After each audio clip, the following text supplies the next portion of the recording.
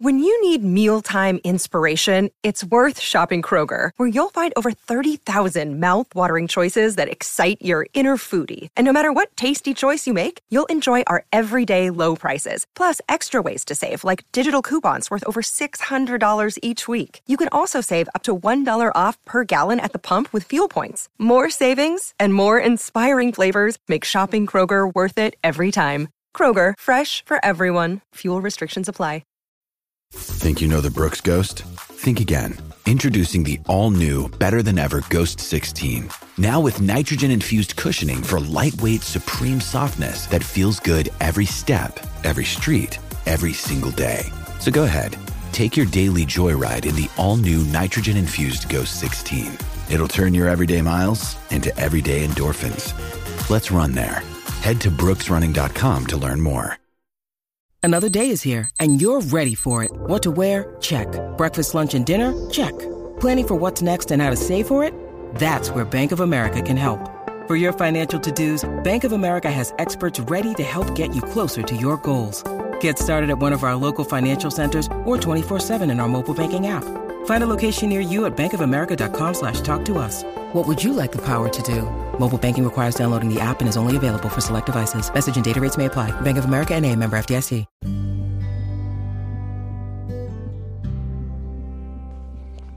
Appalachia. Appalachia is a very distinct word, and everybody has their own opinion of what it represents. Moreover, though, whether it's right or wrong, it stirs up images of everything from indescribable mountaintop beauty, deep forest, and cabins in the wood to trailer parks, meth heads, extreme prejudice, and xenophobia. The fact that one word can bring up such a huge response is an ode to its far-reaching influence in society. The Appalachian Mountains are the oldest mountains in the world. They once towered 30,000 feet into the air and currently stretch from Canada through 14 states all the way to Louisiana. The inhabitants of these mountains, through the many years of their existence, have lived through and witnessed what can only be described as horrendous, demeaning, and even downright unbelievable. History, as we are now learning every day, is not exactly what we've been told, and what was once thought to be nothing more than fairy tale is now coming to light as truth. I often hear references to the movie Deliverance, or people making funny banjo sounds when describing the Appalachians. I, being born and raised in these mountains, know that nothing in fact could be more wrong, or, in some cases, more right. The history that lies in these mountains is rich and has been around longer than any place in the United States. In fact, far longer than the United States itself. We'll look into these mountains and learn about the good, the bad, and the ugly history that lies within them to this very day. Hello, I'm Larry Bentley, and this is Appalachian Murder, Mystery, and Legend.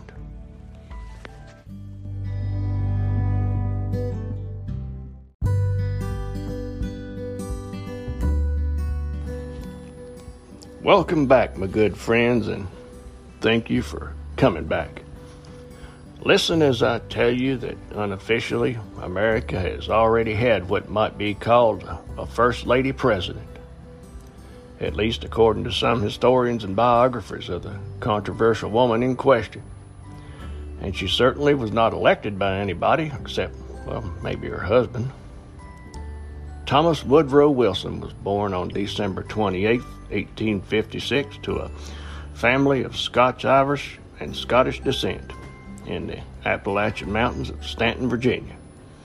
He was the third of 4 children and the first son of Joseph Ruggles Wilson and Jessie Janet Woodrow.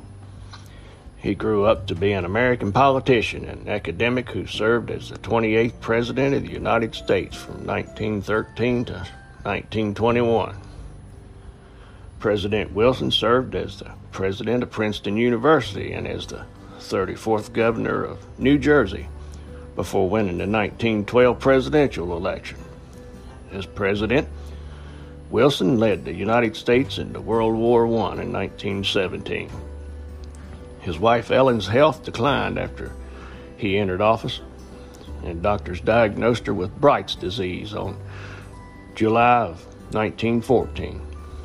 Bright's disease is a historical classification of kidney disease that would be described in modern medicine as acute or chronic nephritis. She died on August 6, 1914, and the president was deeply affected by the loss and fell into a deep depression. Then, on March 18, 1915, he met Edith Bowling Galt at a White House tea gathering. Edith Bowling was born October 15, 1872 in Wytheville, Virginia, also in the heart of the Blue Ridge Mountains in Appalachia. She was born to Circuit Court Judge William Holcomb Bowling and his wife Sarah Sally Spears. Her birthplace, the Bowling home, is now a museum located in Wytheville's historic district. Edith had little formal education, and what she had was taught to her by her grandmother, Ann Wigington Bowling. Grandmother Bowling oversaw her education, teaching her how to speak a hybrid language of French and English. She taught her how to make dresses and instilled in her a tendency to make quick judgments and hold strong opinions, which were personality traits that she would exhibit through her entire life. While visiting her sister in Washington, D.C., Edith met Norman Galt, who was a prominent jeweler of Galt Brothers. The couple married on April 30th, 1896, and lived in the capital for the next 12 years. In 1903, she bore a son who lived only a few days. The difficult birth left her unable to have more children. Then, as if things weren't bad enough, in January of 1908, her husband, Norman Galt, died unexpectedly at the age of 43. Edith hired a manager to oversee his business and paid off his debts, and with the income left her by her late husband, she toured Europe. So after several meetings with President Wilson fell in love with Edith, and he proposed marriage to her on May of 1915. Now, Miss Galt initially rebuffed him, but the president was undeterred and continued the courtship. Edith gradually warmed up to the relationship, and they became engaged in September of 1915. They were married on December 18, 1915, and President Woodrow Wilson joined John Tyler and Grover Cleveland as the only presidents to marry while in office. In 1917, the world was at war, a war that President Wilson had attempted to keep the United States out of.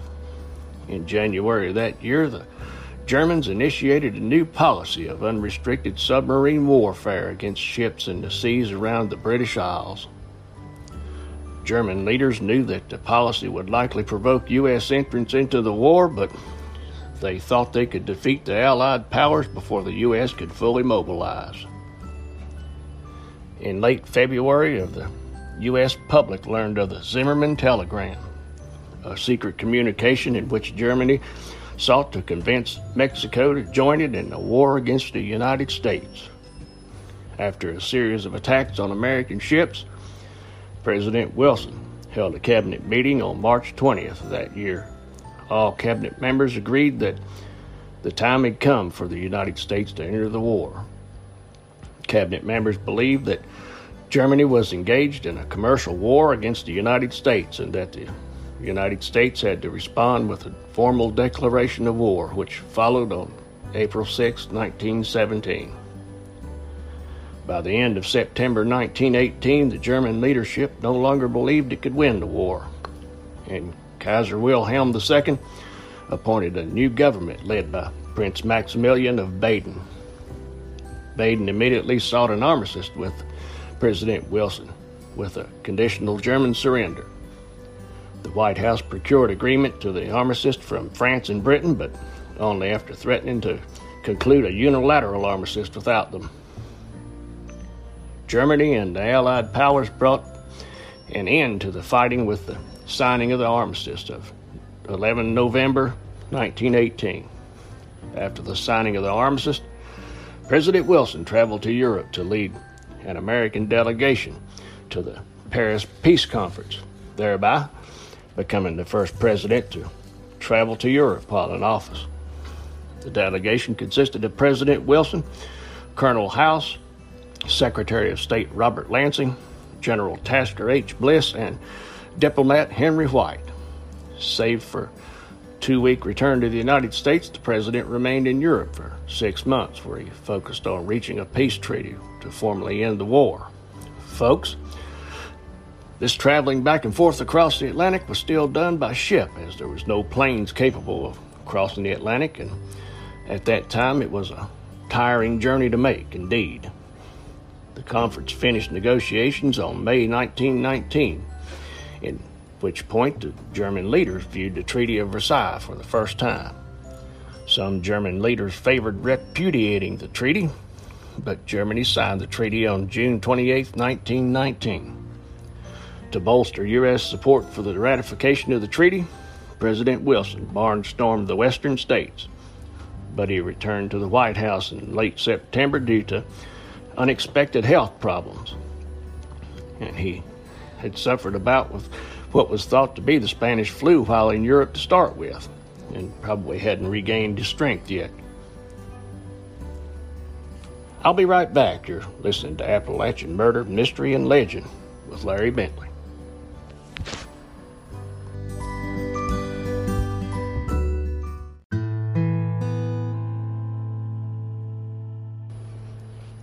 On October 2nd, 1919, the president suffered a serious stroke, leaving him paralyzed on his left side and with only partial vision in his right eye.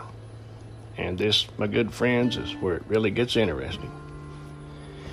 He was confined to bed for weeks and sequestered from anybody except his wife and his physician, Dr. Cary Grayson. Anxious to help the president recover, Dr. Grayson and the First Lady determined that documents the president read and who was allowed to communicate with him would go through them. Edith firmly stepped in and began making decisions. Consulting with physicians, she would not even consider making her husband resign and have the vice president take over. That would only depress her husband, she thought. Her loving dedication to protect him by whatever means were necessary might have been admirable for a love story, but in declaring that she only cared about him as a person, not as a president, Edith decided that she and the president came before the normal function of the executive branch of government. The first move in establishing what she called her stewardship was to mislead the entire nation, from the cabinet and Congress to the press and even the people. Vetting the carefully crafted medical bulletins that were publicly released, she would only permit an acknowledgement that the president badly needed rest. When individual cabinet members came to confer with the president, they went no further than the First Lady. If they had policy papers or pending decisions for him to review, edit, or approve, she would first look over the material herself. If she deemed the matter pressing enough, she took the paperwork into her husband's room, where she claimed that she would read all the necessary documents to him. It was a bewildering way to run a government, but the officials waited in the west sitting room hallway for her to come back out. When she came back to them, after conferring with the president, Mrs. Wilson turned over the paperwork, now which was riddled with indecipherable margin notes that she said were the president's transcribed verbatim responses. To some, the shaky handwriting looked less like that written by a nearly completely incapacitated man and more like that of his nervous caretaker. This is how she described the process she undertook. So began my stewardship. I studied every paper sent from the different secretaries or senators and tried to digest and present it in tabloid form, the things that, despite my vigilance, had to go to the president. I myself never made a single decision regarding the disposition of the public affairs. The only decision that was mine was what was important and what was not, and the very important decision of when to present matters to my husband. Luckily, the nation faced no great looming crisis for the period of time which was dubbed her regency of 1 year and 5 months. From October 1919 until March 21st, or March 1921, still some of her confrontations with officials had serious consequences.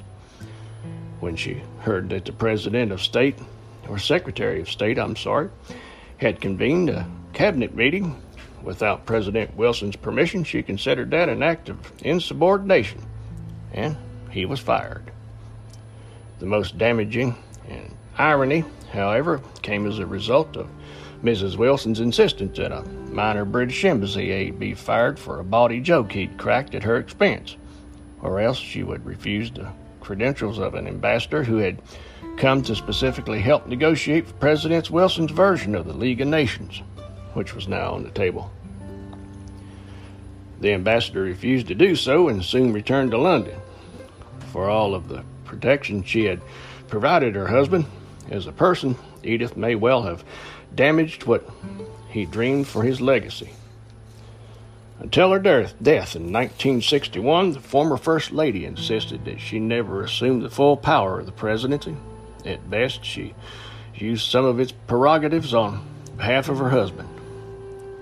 Modern experts in the field of medicine have reviewed President Wilson's condition based on what is now known about the type of stroke that he had. The consensus among them is that there was no way that the president would have been functioning in a cognizant level for quite some time after his stroke.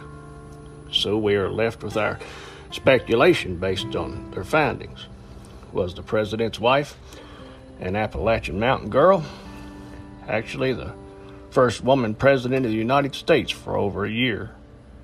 I say that there's really a good chance that that's exactly what happened, wouldn't you? I hope you've enjoyed our story today. If you have, please rate and review the podcast, and don't forget to subscribe, please. Please go over to our Patreon page at patreon.com and search Appalachian Murder, Mystery, and Legend and give it a look. If you'd like to join, there are several levels to choose from, starting at Mountain Boomer all the way up to Appalachian Mountain Hillbilly. Or you can go to the Facebook group Appalachian Murder, Mystery, and Legend Podcast, where we can discuss everything Appalachian or whatever else you'd like to talk about. I'll be back soon with another Appalachian Murder, Mystery, or Legend. I'm Larry Bentley, and I'll see you next time. Thanks.